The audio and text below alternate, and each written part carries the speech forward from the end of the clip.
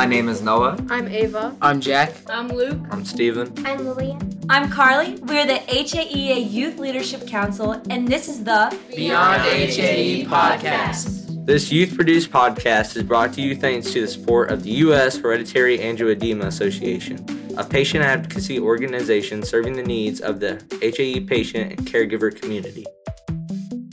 Hello everyone, I am Kylie Weichel and I am hosting the podcast for this month.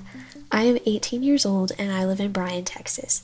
Today I want to share with you some of my tips for traveling with HAE.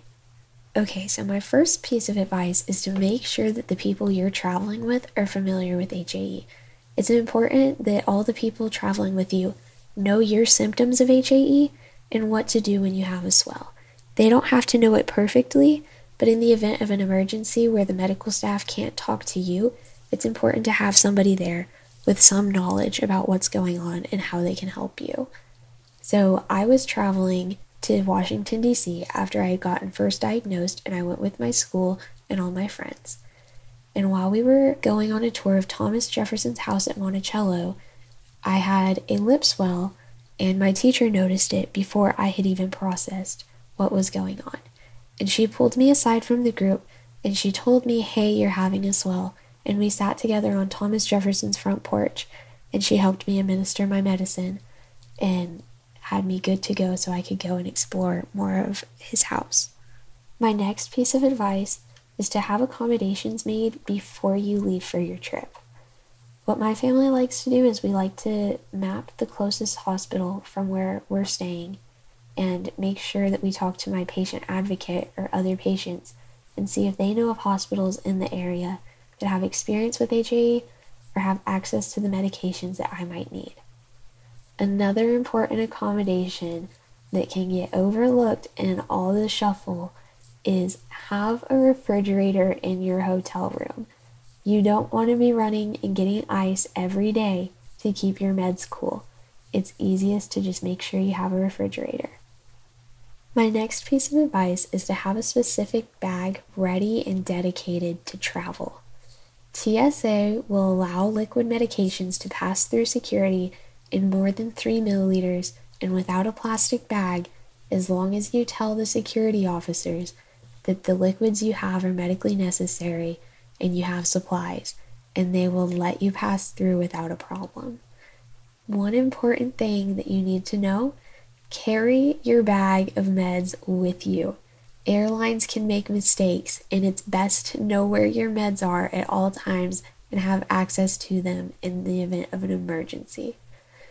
In my travel bag, I like to include a small sharps container, some extra ice packs, alcohol pads, numbing cream, and I carry a doctor's note, just in case anybody wants to confirm that I need this equipment. My doctor has a note in there ready for anybody that has a question. The last piece of advice that I have is also applicable to everyday living, but have a medical ID bracelet or have your medical information up to date on your phone.